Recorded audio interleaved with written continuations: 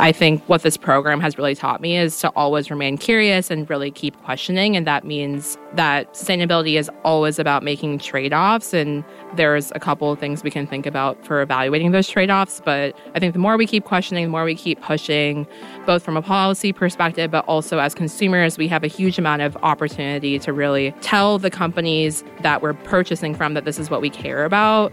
That means that they'll be more accountable in theory. At least that's what I hope.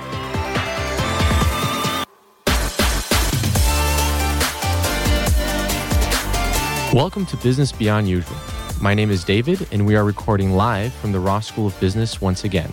I'm here with Radhika, and today we're going to be talking about sustainability at Ross, the URB Dual Degree, and Climate Cap, which Ross is hosting this year.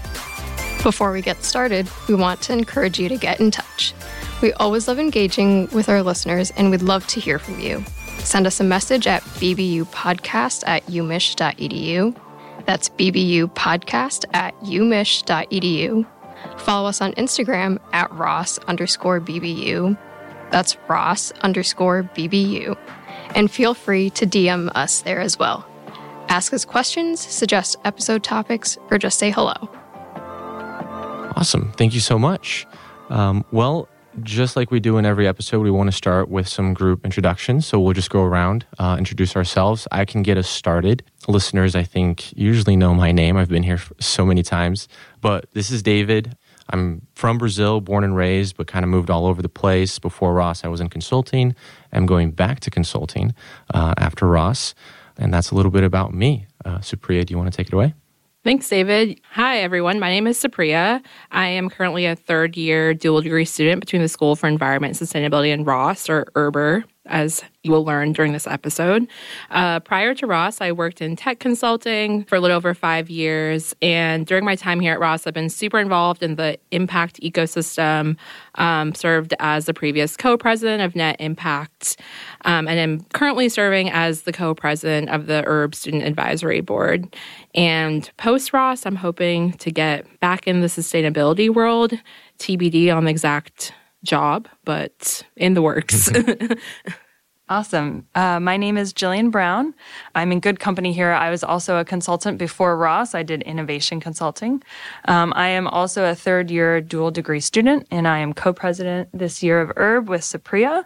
I also founded the Moms group at Ross, the Mambas, and I'm also involved in the marketing club as well. My goals for after Ross are really to position myself into the future of food and to think about how do we produce, consume, and discard food sustainably.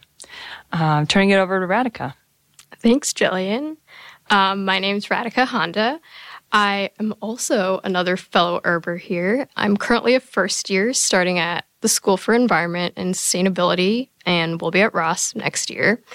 Prior to coming back to school, I worked as a manager at PwC doing cool finance things, but really always was very interested in climate and sustainability and figured it would be time to come back and kind of build out that foundation. So hoping to pivot into something more socially impact-driven. Well, thank you, everyone, for introducing yourselves. We have an exciting segment ahead of us, but we like to start with an icebreaker. Just to get, our juices flowing. And here's a question that I want to ask you guys. When you think about the word nature, what is the first landscape that pops into your mind? And I can start. Whenever somebody says, let's go outside or, go out to nature, spend more time in nature, I usually think about mountains and the woods. That's probably because I spent a big part of my life in Utah, right by the Rocky Mountains.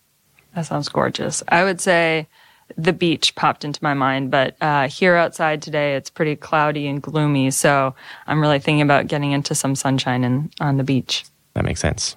Yeah, I think about an icy sort of Arctic nature landscape. Wow.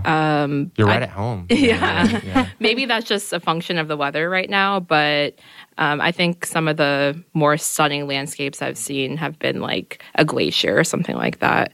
But to be honest, when I think of nature, we have like a thing in URB where we put herb into every word. So we use herb a lot. So that was my first Sensational. thought. Yeah. That makes sense. What about you, Radhika? Much like Jillian, I immediately thought of the shore. I'm from Jersey, so the ocean, the beach, everything just pops into mind. Yeah, I don't spend as enough time as I should out by the shore, but I just love being there when I can. Cool. Well, we're going to jump into our first segment today. We're going to be talking about the Herb Institute and the Herb Dual Degree Program. So, Supriya and Jillian, would you do us a favor of introducing us to a little bit more about the Herb Institute? Give us a brief intro, any sort of fun facts and tidbits about the program? Absolutely. So, as I mentioned briefly, the Herb Institute is a joint initiative between the School for Environment and Sustainability and the Ross School of Business, and really serves both undergraduates and graduates that are pursuing a dual degree between business and sustainability. So we are a 3-year program, or 2.5 if you're crafty with your credits, where you get an MS and an MBA as well. We are actually a 26-year-old program, the oldest in the country, I believe, and one of the only endowed institutes for business and sustainability. Until recently, the Doerr School of Sustainability at Stanford. So we like to say that we went up to that. And we are about 60 students strong and service a wide variety of career paths and interests, ranging anywhere from brand management, like Jillian's going into, to VC and finance. And we really pride ourselves on how strong our community is. That's a result of the strong alumni base that has come out of 26 years of involvement. Jillian, any thoughts to add there? Yeah, I think something that I really love about the Institute is the vision, which is to create a sustainable world through the power of business. So really it's about uniting these two disciplines together when a lot of people see them at odds, but really we see them as symbiotic. So it's how do we leverage the best of both worlds to create something really sustainable for the future. Some interesting facts, we think here is when it comes to the Herb class specifically, 51% of alumni currently earn at least $125,000 to $250,000 annually. So not only is this, impactful, but it can also be lucrative, which is exciting. Most of our Herb students tend towards for-profit institutes. So about 78% are going to for-profit companies, and then trailed by nonprofit and NGOs and government. And we also see, as Supriya said, people are going to various industries, but we do see a lot of folks going into consulting, energy, and kind of a range of things from there. And when you mean students will usually go to for-profit organizations, I mean, you mentioned some industries, but that also includes like sustainability-related roles in big companies like, Nike or, whatever it is. Is that what you mean? Absolutely. Okay, yes. Cool. And then Supriya, you mentioned that Herb is 26 years old. Yeah. That's incredible, actually. Yeah. That's been around that long. Absolutely. Frederick and Barbara Herb endowed our program, and that's why we're called the Herb Institutes. And a huge advantage we have is actually being the institute. We have our own staff, faculty, postdocs, and so there's a really robust academic structure that comes with that, with just forefront leading research in the space, as well as just having like a staff member to ask about what class should I take, how do I balance my finances out, like all those sort of questions. Okay, cool. That's awesome. I think to that point, Supriya, that was something that really factored into my decision into joining the Herb program here. So I guess continuing on, what were some of the factors that came to play in your decision to coming to Ross and joining Herb yourselves? Absolutely. Yeah.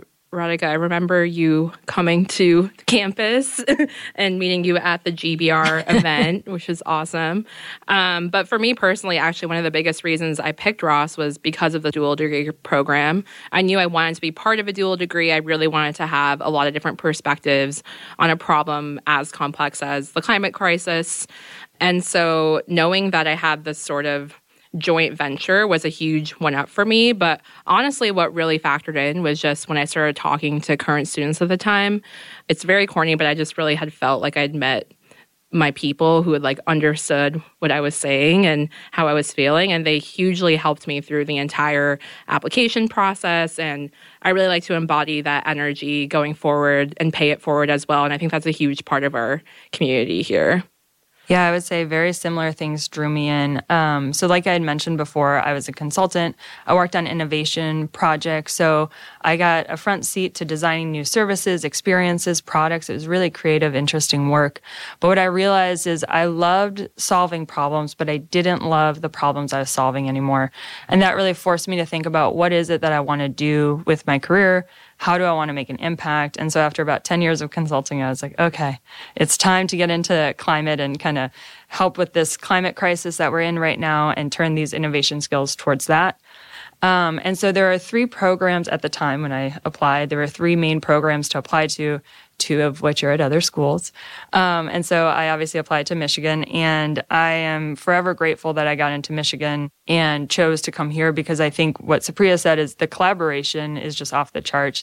I remember now alums said to me, you know, it's awesome that we go up for the same jobs, but we really help each other out. It's not a competitive, cutthroat environment, and I knew I wouldn't succeed in a place like that. And so Michigan and specifically the URB program checked so many boxes and allowed me to do exactly what I wanted to do at a top 10 MBA program and then also like a renowned environmental school. So it's kind of a no-brainer. And now as we come to the end of this, I can really see the value that we've been able to have for the last 3 years. The URB Institute also puts out a lot of really good research, and in one of the latest articles, it said that 76% of consumers will refuse to purchase a company's products if the company supports an issue contrary to their core beliefs. What are some ways citizens can tell if a company is making genuine strides towards sustainability? Yeah, this is a tough question, but I think this is something as URBers we grapple with internally and externally within the program. I think, as the article points out, there's a huge amount of greenwashing that happens within the industry. And I think to have this conversation, really have to acknowledge that like a choice of picking a more eco-friendly product is a privilege in itself in a lot of ways, which is the article that the research that this came from was a lot thinking about the justice aspects of sustainability and environmental justice. So I don't know if I have a good answer of like how you can tell companies are genuine, but I think what this program has really taught me is to always remain curious and really keep questioning. And that means that sustainability is always about making trade-offs, and there's a couple of things we can think about for evaluating those trade-offs. But I think the more we keep questioning, the more we keep pushing, both from a policy perspective, but also as consumers, we have a huge amount of opportunity to really tell the companies that we're purchasing from that this is what we care about. That means that they'll be more accountable in theory. At least that's what I hope. But what do you think, Jillian? I hope so, too. I mean, I totally +1 everything that you said. I think there's a lot of power that an individual consumer has. I mean, even just going myself into a CPG company post-graduation, a lot of data comes from consumers and consumer trends. So the more that people are clamoring for the things they want that are more sustainably driven, that does make an impact. But I mean, for myself as just an individual consumer, I don't know about you, Supriya, but I spend a lot of time online looking at reviews, seeing, about the companies themselves, what other consumers say, maybe even Reddit threads, depending on what it is. But I do think there's just a lot of onus on the consumer to kind of check out if they think this company is genuine or not. And I don't think that's a wonderful answer, but I think that's the reality that we're in current place. I do think consumers can look for certifications and other things by third parties that do help with credibility. Another thing I'd say too, and this is a little in the weeds, is, every consumer has access to public companies' sustainability reports or annual reports. And that is something you can look at and say, like, do I agree with the goals that they're setting? Do I think that this is the strategy that they should be going down? And that can help inform your decision. But again, that puts a lot of onus on the consumer. Absolutely. I also want to shout out Jillian for taking the onus on herself when she did a impact project, which is basically you can self-source a project and get some funding through the URB Institute, where she worked with the city of Ann Arbor to help make composting more accessible for citizens. Is that right? Thank you. Yeah, wow, we tried. Yeah. It's very challenging is what I learned. But yeah, no, it was a really interesting way to kind of understand how a government works, which again is, it can be very consumer driven. We focus a little bit more on municipalities. Every municipality has different ways to go about composting. And so if nothing else, I learned how hard it is to change the system, but it is worth it over time. Yeah, absolutely. In fact, just based on this, I have another question. It seems like Urb, with the research that they do, such as, what was written in this article and the kinds of projects that you can create, like what Jillian did and is doing, there's a lot of resources, a lot of things that Urb does to help improve this awareness around these topics, right? Other than, this article, other than, the project that we just mentioned, is there anything else that comes, top of mind that, Urb has or does to help increase that awareness among the students that come and then graduate and go out into the world? I think the opportunity that Urb provides to really create your own adventure is probably the best resources we have. Like, this idea for composting came out of like a workshop that we were co-creating around design thinking and sustainability. And then it was like, wait, like, this is like recycling, composting, like we can barely do it. Like, if a person who doesn't think about this 24/7 can't access this, like, what does that mean? And like, you can go do something about it. And so I think the fact that we're an endowed institute that has resources is a huge advantage that allows us to really pursue our passions in a meaningful way. But beyond that, what I've really found is just this value that having the stamp of approval that a dual degree brings has been huge for me. I've spent 2 summers interning in Apple's sustainability world and have just seen the vast amount of power that can happen when you can make a 1% change in a supply chain, in a labor force, whatever that might be. But just broader than that, just the connections that we have to other schools within the university. I've been able to be part of the COP27 delegation that went to Egypt. I went to Alaska for my MAT project and learned about heat pumps. I went to Denmark and learned about ocean sustainability. I went to Greenland and did sustainability for Arctic solutions. And that's like all what I really credit for being part of this institute, directly or indirectly. Wow. What was Greenland like? I mean, is that why you think about Arctic landscapes now? I weirdly have a lot of focus in Arctic sustainability things over the years. Hey, that's awesome. We only have so much Arctic in the world. Yeah, and there's incredibly interesting things about with the ice caps melting. It creates sort of a direct pathway of trade routes. And so there's huge implications to business and sustainability, as well as just protection of Indigenous and Inuit culture that has really served those lands for a long, long time now. Wow. Awesome. I think also, and you can quote me on the number here, Supriya, but I think we have over 650 alum, give or take, in the world, in all different positions, at all different companies, in industries. And so I think that in of itself is really just a huge asset, is just having that reach of alumni. And then obviously we have access to the Ross and Seas alum as well. But I really see the Institute trying to find different ways, especially locally, with some of the initiatives that they take on to really further the sustainability name and Urb just in general in the community as well. So the Urb looks at many different levels, whether it's global, in the U.S., or in our own backyard. Yeah, they have a Michigan Sustainability Business Roundtable. They have a corporate political responsibility task force. So there's these aspects that are happening at an academic institutional level, as well as sort of a bottom-up perspective of like what students are interested in and are driving forward on a day-to-day perspective, which is awesome. But I think we also forgot to mention the most powerful resource, which is just beyond our alumni, just our own community that exists of helping each other. I'm in the room with Nick, who's coming on later, and Jillian, her 2 of my closest friends in this program. And I feel like we've been through a lot of things together during these 3 years, but just having that support of knowing we're bridging 2 worlds that don't always feel like they're synonymous or really go together is a huge advantage of this program as well. Thank you. Thank you for sharing that. I think that's actually a good segue to a next question that we have here. I want to go back to the more, career-oriented aspects of Urb and just kind of the types of outcomes that students are looking for when they join Urb. We have third years here with us. and wanted to know a little bit more about what are the most impactful resources at Herb that you've leveraged thinking about your career, whether it's, career development, whether it's networking, whatever has helped you get that role or that, job that you were looking for, things like that.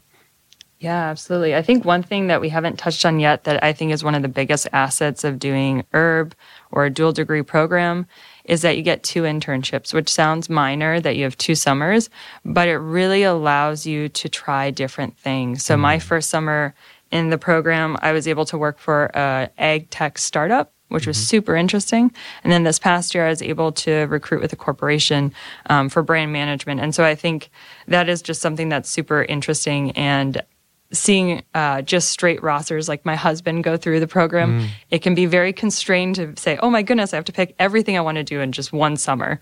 So I really feel so lucky that I've been able to take advantage of that aspect that is a bit unique to the Herb experience. Yeah, to add to that as well, I think one cool thing we have is what we call Herb seminars. We basically have to take like a class that you go to as part of your first year. And typically we spend like 2 days in Detroit, like meeting local social entrepreneurs.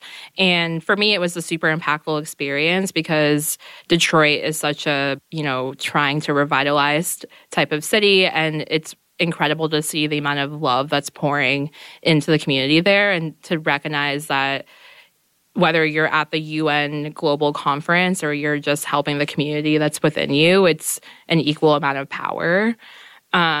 But also what's been really helpful for me is like if I have a question that came up during my internship or things like that, just being able to reach out to faculty that I've had relationships with for now 3 years and really been able to deepen and utilize that network has been huge because sustainability problems can be very complicated and unknown. So it's nice to have some partners to bounce things off with.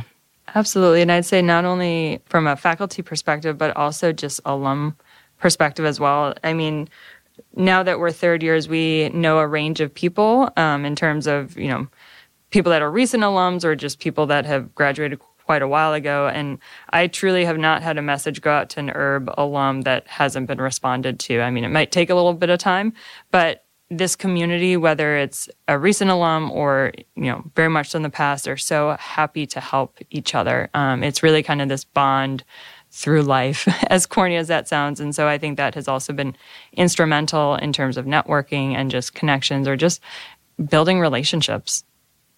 +1 to all of that. I remember in my journey in joining the Herb program, I think I had 100% hit rate with every Herber that I reached out to, and that was amazing for me. But I guess moving on to our next question, in light of everything that we've just discussed, what do you guys think might be next big steps for Ross and or the MBA program in general in terms of taking sustainability and impact to the next level? Yeah, I think Ross is really uniquely positioned with the Herb Institute to really push sustainability to the forefront and have been doing a really good job doing so. Julia and I have actually met like recently with the dean and talked about a lot of these things. And there's a huge amount of passion and interest from the administration level, but also from the student level. So I think the next step is really how can we integrate this into every type of class that we take and not view it as such a separate pathway. And we also are launching our second Ross Climate Week, which is really a week catered to help Ross students think about sustainability skill sets they might need in their jobs going forward, whether you're going to consulting or finance or you're going into a sustainability role. What do you think, Jillian? Yeah, this is a top of mind question. Like Supriya said, we've been chatting with folks about this in the dean's office. But I would say something that as we think about to equipping our students in the next generation of leaders, sustainability skills are not going to be ancillary. They're going to be embedded in every industry and every function. So we are somewhat doing a disservice to our next generation of leaders if we're not teaching this. So do we have to teach climate science? Maybe not. But we do need to teach aspects of like sourcing and supply chain and just different things to consider as a business leader. So I'd love to see in the next, however many years, this is just integrated into the core learning and just part of offerings and classes. And I think, like Supriya said, we're so well poised as an institute to do that. You have both schools here and available, and students already learning the two disciplines, that this is something that we could leverage very easily, I think. Oh, yeah, that makes a lot of sense. I mean, from what you're saying and what I'm understanding is hopefully we can integrate this, whatever the industry is, whatever role you're in. Think about, how does what I do and the decisions I make impact, the environment, sustainability, and how can I bring this into, my day-to-day life and work? Yeah, definitely. And I think this will be even more pronounced depending on how the SEC rulings go, and that might be a little in the weeds. But this may very well be mandated one day, is that hopefully, that you have to report on your emissions. And so that's going to be, again, incumbent on leaders to say, okay, our emissions are really high in these key areas, so how are we going to cut those down? So, it's not mandated today, but I do think people are going to need to be equipped with a deeper level understanding of how to kind of maneuver all these different levers. Awesome. Well, thank you, Supriya and Jillian, for that, for those comments. I think that concludes the first segment of today's episode. And so again, thank you, Jillian. Thank you, Supriya. We're going to take a brief pause now to hear from our sponsor. So stick around for the second half, where we will discuss Climate Cap with a seasoned herb dual degree, Nick Rojas. Hi, this is Supriya from Ross Climate Week, also the co-president of the Herb Student Advisory Board. Although we have an amazing dual degree program, we are passionate about ensuring that all of the student body has access to the climate and sustainability related skill sets that are needed, which is why we launched Ross Climate Week, which is an all student-led initiative and a week long of activities ranging from anything from greenhouse gas accounting to climate financing. So check out rossclimateweek.com for more information. Well, welcome back. We're going to get started with our second segment, where we're going to talk about Climate Cap, which Ross is hosting this year. And we have our good friend and third-year herb student, Nick Rojas. So thank you so much for being here with us today, Nick. We're super excited to have you on the podcast and also to talk about your background and Climate Cap. But just to get ourselves started here, can you tell us a little bit about who you are? What did you do before Ross? What are you involved with currently? And what do you plan on doing after Ross? Sounds good. Well, thank you so much for having me here on the show. Really excited to be here and tell you a bit more about, Climate Cap and this endeavor that's been, a year plus in the making here, that we're incredibly excited to get to host in a few weeks. But briefly about myself, I'm born and raised in Sacramento, California, and went to school down in SoCal, moved back up to the Bay Area afterwards, where I was working in mostly program and project management for a variety of startups, and really enjoyed the work I was doing. It was fast-paced, no day was the same, but very much got to a point where I felt like I was more or less slinging software for whatever cool new startup or innovative solution for usually a business problem was needed. And this was at a time when I was really starting to question a little bit of what did I want not just my job to be, but my career to be. What did I want to do, not just in my 20s to pay college debt off and to, begin to build some economic stability, but what was something that was going to get me out of bed on those really difficult days? A bit of what was going to be my legacy. What was all this work I was going to do for my lifetime really going to result in? And this was at a time as well where, you couldn't help but see more and more signs of what was happening to our planet, our changing climate. I mean, I remember I'd already gone down the path of looking at preparing myself for graduate school to start looking at these roles. But I woke up one morning in San Francisco in my apartment and thought something had gone wrong with my alarm because it was 9:30, 10 a.m., and it was still dark outside. I was like, something's up. And I went up on my rooftop, and there was just a apocalyptic orange glow that had encased the entire city. Almost something, right out of a sci-fi novel, and like out of Blade Runner. And you're like, what is going on? And it was from all the fires in Northern California that had been, just raging for weeks on end. And that smoke and everything was funneling out of the Central Valley where it was trapped. My folks back in Sacramento were having an AQI of 350, and now it was all funneling its way out to the Pacific through the one channel. And so if prior things weren't enough of a wake-up call for me, that certainly was. And I think really reinforced the opportunity I had to not just come back to business school to find a new job, but really to say, what is my new career? And that, in short, is what set me on, picking a business school that I thought was going to prepare me for this career. That was going to be my legacy. And, Michigan, with this dual degree program that Supriya and Jillian were, so eloquently able to talk about and describe, is what brought me back and to here to Michigan specifically. Yeah, no, that makes sense. And in fact, what you just described over in California actually happened a lot closer here, like recently, right? Over in New York and from the fires over in Canada, right? Yeah. I was here this last summer in Michigan. I was working in Detroit for a VC firm working on climate. And I was like, oh, well, I don't need to worry about the forest fire thing. Like, I'm not here in Michigan, right? We're a climate haven. Everything's fine. Right. And I'm driving back, and like my eyes are watering from all the smoke from the forest fires that have been burning out in Canada that have been blowing over. And it was another just important reminder too, right? Even in a climate haven like Michigan, we're still not safe because we're in a whole planetary system. Things that might not have a direct impact in our one spot still bleed over in some way, right? Our atmosphere is all tied together. Our oceans are all tied together. Our land use is all tied.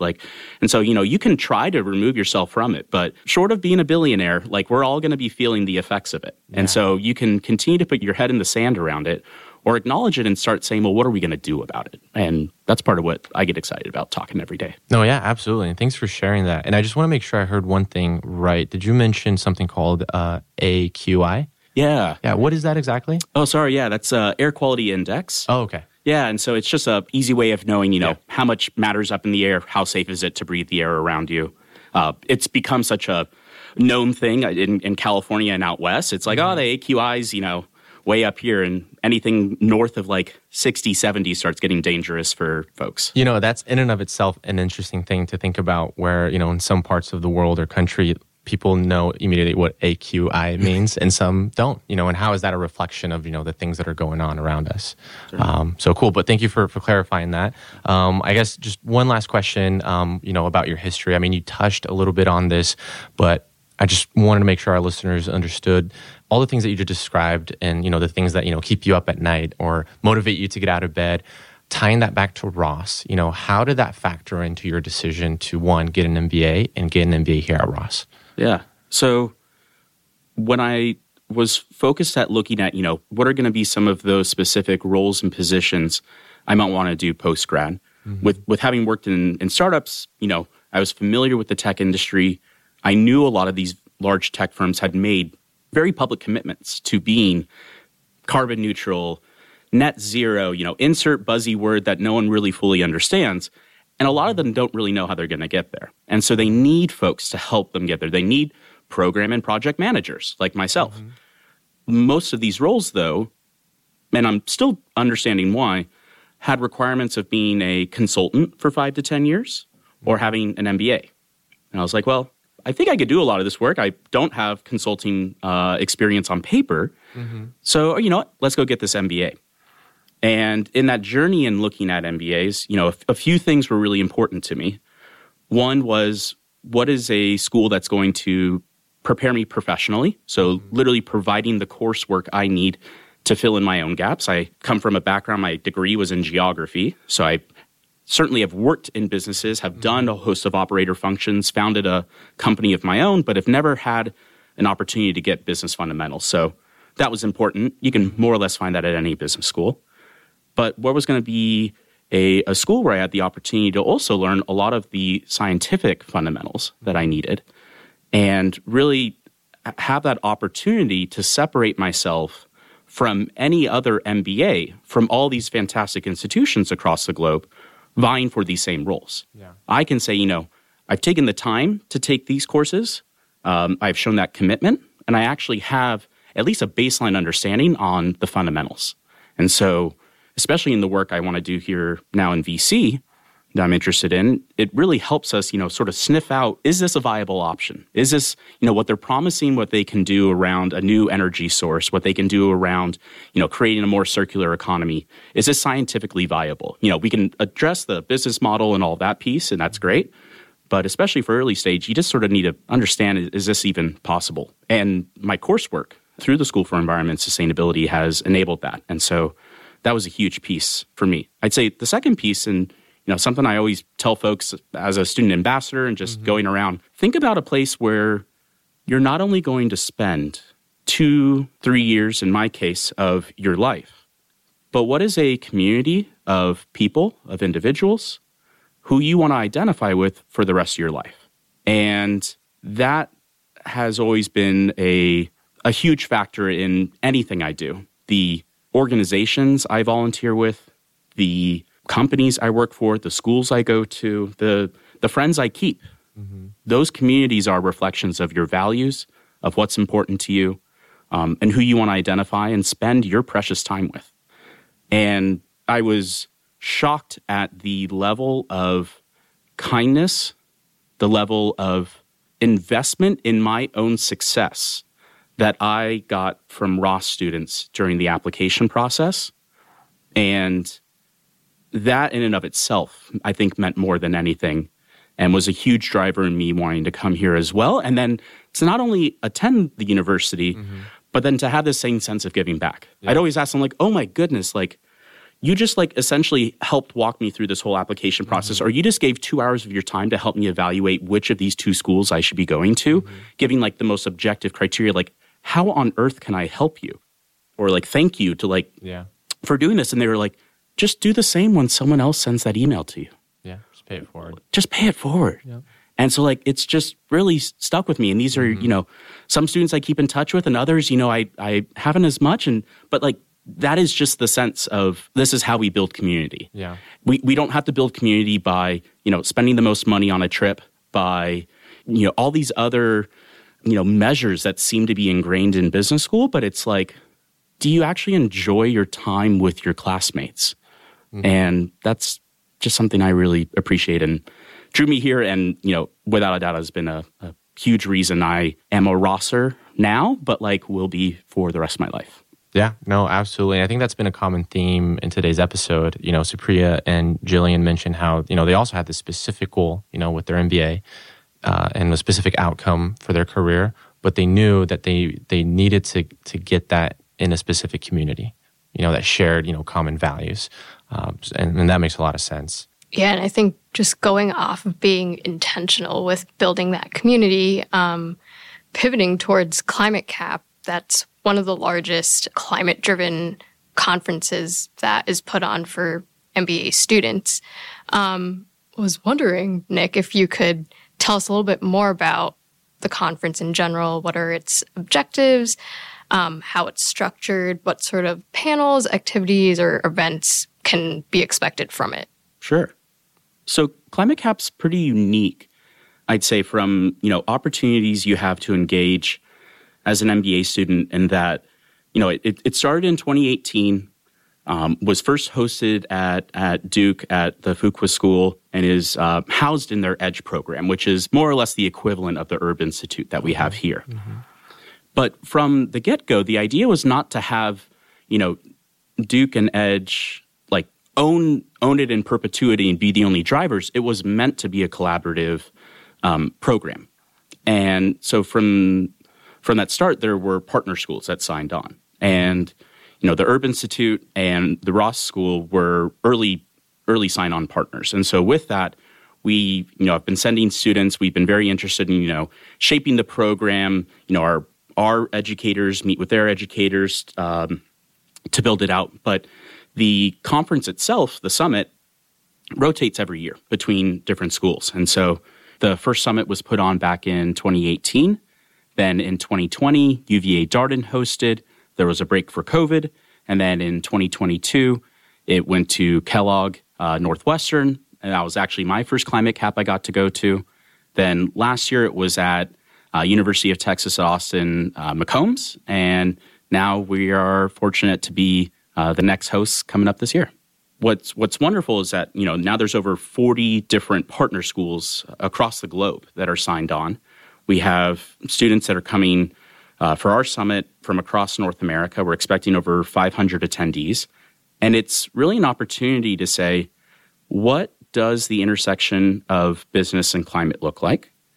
Two important topics that drive a lot of what happens on this planet, who, more and more are having opportunities to come to the table, communities that are disparate, but oftentimes still viewed in tension with one another. That, a gain or a loss for one must mean a gain or a loss for the other. Yeah. That, this must mean that there is a trade-off here, and it must mean, the equivalent on the other side. And so what gets me excited about Climate Cap and really the work in general is say, well, yes, that might be the case, and certainly for some difficult, hard to decarbonize sectors, but where can we think more creatively on more opportunities to build value that doesn't result in a net loss on one side? Mm-hmm. How can we create and have these discussions to understand and learn more, like where we can create not only a more environmentally sustainable world, but a more socially and economically sustainable world as well,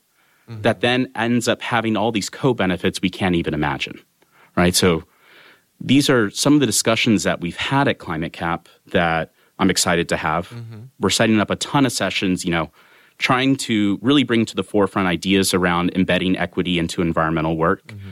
which historically has been, pretty monochromatic, has featured, mostly the work from the global north, mm-hmm. from, highly educated folks who have frankly not addressed the problems mm-hmm. of lower income people, of, communities of color, of communities that are bearing the burden of climate change today already. Mm-hmm. Literally an existential crisis to stay alive in this moment, let alone what's going to happen over the next, 30, 40, 50 plus years. Mm-hmm.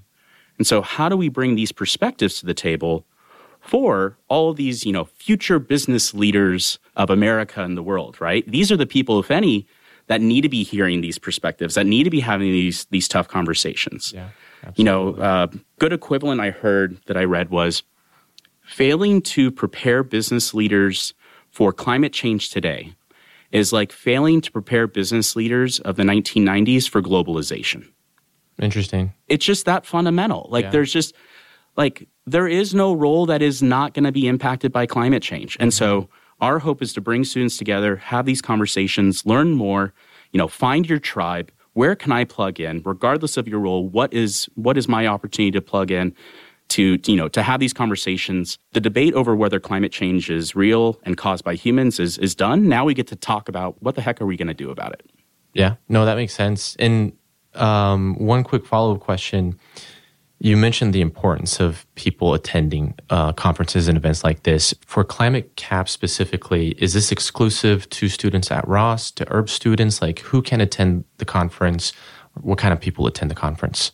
So in the charter of the summit is all MBAs are invited. And I think that's also a really cool, unique opportunity we have is to bring MBAs, not just from our own little bubble here that we have within URB, within Ross, but to hear from all these awesome students in other programs. And so, I think we have close to all 40 partner schools attending. More than 400 of those 500 plus attendees are MBA students. Mm-hmm. So really a unique opportunity just to bring folks together who, really don't have an opportunity to do so otherwise. Absolutely. And this might be a hardball question, but is there an irony in getting these attendees to fly to an event like Climate Cap? What are your sort of thoughts on the whole sustainability aspect of that? Yeah, no, it's a great question, and something, from the get-go when we found out we won the bid to host at the conference last year, and really at the core, the question we had to ask ourselves was, why would someone fly mm-hmm. to Ann Arbor, Michigan, in the middle of winter to meet with all these other students interested in climate and business? It very much seems, antithetical to the whole point, right? Mm-hmm. Why are we going to, flying is by far one of the, from a personal perspective, one of the most carbon intensive activities we do. And so why are we going to do that? one, let's ensure there is value in that. And so, while we certainly have some great speakers who I'm, so looking forward to hearing from, we really wanted to think outside of, we have 400 plus MBAs coming together. We're not seasoned professionals yet. We don't have 20 plus years working in this, but, we're smart folks. We're passionate about this. How can we leverage our own expertise, our own interests to help drive some of the program? And so we're really focusing on, bringing to the forefront student experiences to be able to connect with one another, being really intentional, like you were talking about, Radhika, with the program and ensuring that students have opportunities to meet, connect in more structured ways beyond just a, informal happy hour, to actually talk about what can we do about this. We're doing a club leader social where all these leaders of Energy Club, Net Impact, Food, Bev, and Ag Club, et cetera, who normally don't have a chance to hear from one another, to actually convene and to talk about, what are your wins, losses? How are you helping students at your schools, understand, not only the moral imperative, but the economic case to be had to work around climate. Discussions on all kinds of various topics, and then also ingraining a interactive portion and feature to all of our speakers as well, to ensure that we're capturing those live questions, bubbling up the most prominent ones, and having that engagement piece. There has to still be a recognition, though, that 400 plus students, 500 plus attendees are, there are carbon emissions involved with that. I'd say that, one, it's still important for folks to convene. That, if the pandemic taught us anything, was that while we certainly can fill in some gaps with virtual opportunities, that there is no, at least in my opinion, no direct replacement for having face-to-face time with people. And so if we know that's important, what are we going to do to make sure it is as impactful as possible? And so that's an important piece. Second, though, is also recognizing, we have something we can do, and that's investing in high-quality, usually locally based carbon credits and offsets as well. And this is what we talk about a little bit of leveraging the privilege that we have as business school students from these places of higher learning. We're able to use our resources to make changes that actually have, impact. So we're in a position where we can do those offsets and actually take the time to not just click a button on a website, send it off, and hope a tree gets planted, but we're actually doing really methodical work on sitting down and looking at how do we partner with different communities and these trusted sources that are investing in lower income communities, in communities of color, high impact communities that can benefit from these carbon credits to build things like heat pumps, weatherization, build resilience projects that result in lower emissions on another piece to make up for the emissions that we have for the conference. So, it's a mix of ensuring we're going to, if we're having everyone fly out, let's make sure that it's worth it for them to come. And then on the second piece, let's make sure that we're going to mitigate the emissions that result from 500 plus people coming to fly out here because we have the opportunity to do so. And that's really our imperative, coming from these communities that can afford to do so. Yeah, no, absolutely. And thank you so much for sharing that. I think one of the most important first steps is to talk about it, right? Be able to ask these difficult questions, talk about it. And I'm glad that we're talking about it right now. But from what you're saying, it seems that, Climate Cap is not only talking about it, but also doing things to help fight that. And I think there's one more thing I want to talk about that Climate Cap is doing. I know that they launched a fellowship program. Can you tell us a little bit more about what that fellowship program is, like why it was created and how it works? Yeah. So, as the response to Climate Cap, the summits, has been so positive. Last year, it's sold out in 2 hours. We doubled the size of the conference this year, and we sold out in 3 hours. The organizing body has started to say, what other opportunities do we have to engage students beyond just, 2 days of programming once a year? And so they've started doing a lot of educator talks that happen virtually. So recognizing, once again, we don't need to be in person for everything. So, what are some easier ways to engage a much broader range of folks? There's over 1,400 current MBA students that are registered on the listserv for Climate Cap. So, this is a huge movement that's building. And part of that as well is this opportunity for fellows to come together. And so I was fortunate enough to be selected in the inaugural class last year. And this was building on, some of that intentional work that happens at the summit where we say, let's go further. We're having these great conversations.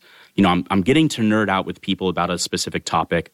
How do I continue to nerd out with them, support one another around specific projects that really interest us, that, maybe help to move the needle a little bit in a particular area, or leverage some of those resources, the privilege, the power that we have, at these institutions of higher education to actually start making impacts. And so it was a really exciting opportunity. We, had fellows that did projects everywhere from starting their own new ventures to exploring, what would meaningful changes look like within some of these different industries that don't get a lot of attention, from marine and aquatic systems to sustainable fashion. We had fellows that were working on providing energy access and quantifying both the energy and emission savings as well as the time savings for particularly indigenous and tribal communities having access to solar power. Wow. And what does that do? And literally working with communities there. Shout out to you there, Sean, for your awesome project. To mine, where I really wanted to set out and understand, how do we continue some of this work outside of the summit to bring together MBA students, that resulted in a survey and understanding, well, what does the current landscape look like for MBA students interested in climate work? What's going on? What's working? What's not? And then the hope is to publish those results for all these different business schools to be able to look at and say, we understand this is important, but where do we put our limited resources to so they can actually drive the programs that matter, that lead to impact for students who want to go into it? Yeah, that makes sense. This episode is sponsored by the Ross School of Business at the University of Michigan. Through our podcast, you can connect with the people and experiences that define the Ross way. Check out our other podcasts, such as Working for the Weekend, an exploration of the part-time MBA experience, Business and Society, a business podcast with award-winning Michigan Ross faculty, and coming soon, Down to Business, a new interview series with Ross alum in the C-suite, hosted by Dean Sharon Matusik. All podcasts can be found on Apple Podcasts and Spotify. One more question for you, Nick. What do you hope Ross students and the institution will gain from this experience of having the conference here in Michigan? There's a few things that come to mind. One is our hope by hosting Climate Cap and bringing together folks from across North America is to, one, feature a little bit of the unique perspective we have both here in Michigan and the Midwest. Certainly for me, I'll admit this now, and I'm not proud to say it, but being from California and hearing Michigan and hearing Detroit, I was sort of raised on the idea of, has-beens, the old Rust Belt, places in decline, they had their moment, it was good, but, let's move on to the next piece.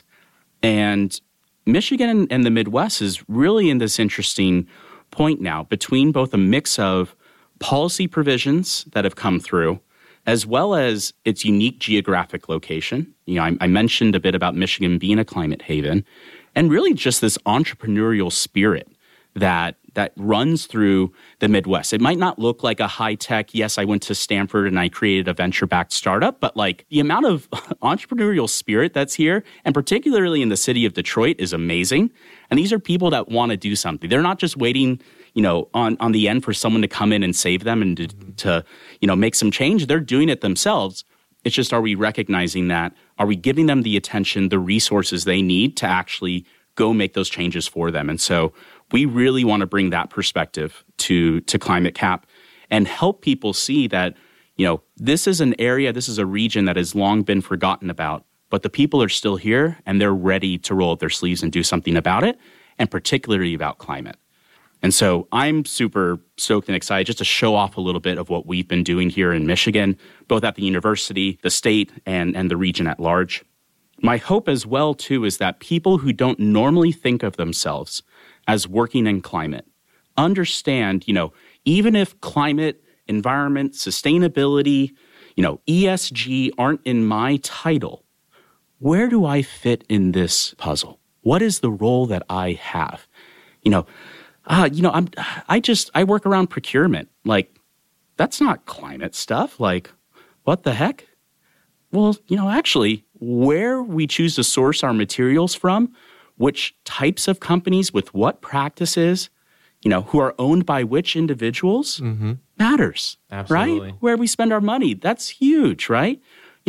I'm just an accountant, This doesn't really apply to me. I support, I believe in climate change. I think it's important, but it's not really applying to, how are we factoring goodwill? How are we, accounting for initial upfront costs for investments that are going to have a much longer time horizon and payoff point that also tend not to hurt our communities that we care about so much. So, maybe it's rethinking how we value, how we price, how we factor in these quote unquote costs that a business has.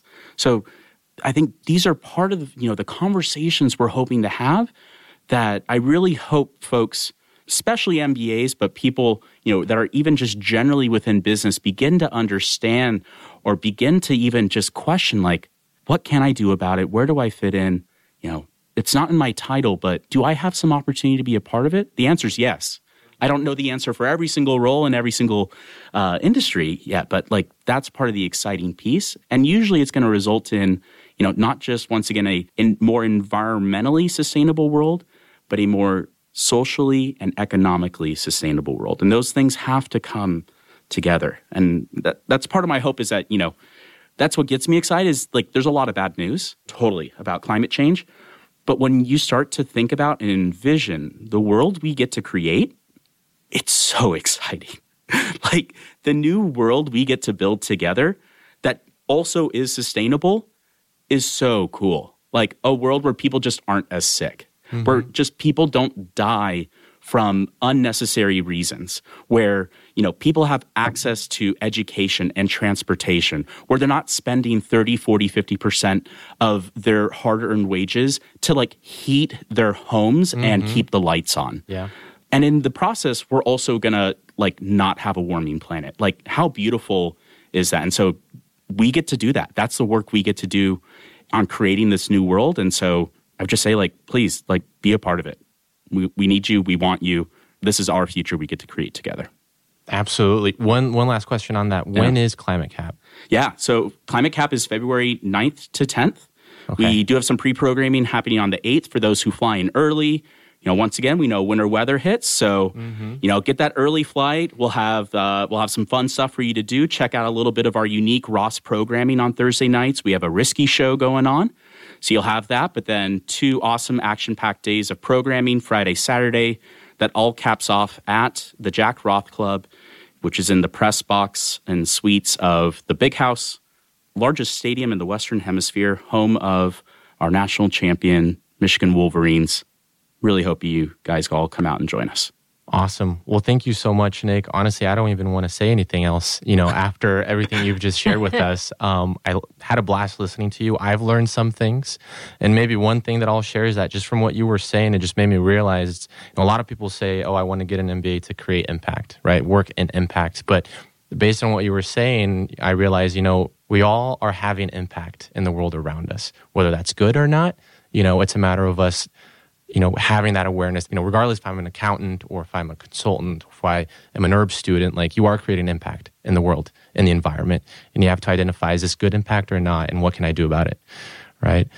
So thank you for that. And with that, I think, that's a wrap. And so I just want to thank you one more time, Nick, for being here with us, for sharing your passion with us. And I hope that we have a great Climate Cap event. I just want to do a quick shout out to your Climate Cap MBA Summit vest that you're wearing right now. Thanks. I think that, blue looks really good on you. But with that, I just want to say thank you so much for listening to us. Business Beyond Usual is brought to you by the Ross School of Business at the University of Michigan. Today's episode was produced by myself, David Amarim, and Radhika Honda and Devin Thompson. Executive producers of BBU are JT Godfrey, David Amarim, Jonathan Brown, and Arpit Sharma. Special thanks to Jonah Brockman, who did our editing today. Thank you so much for listening. Until next time, go blue. And this is Business Beyond Usual.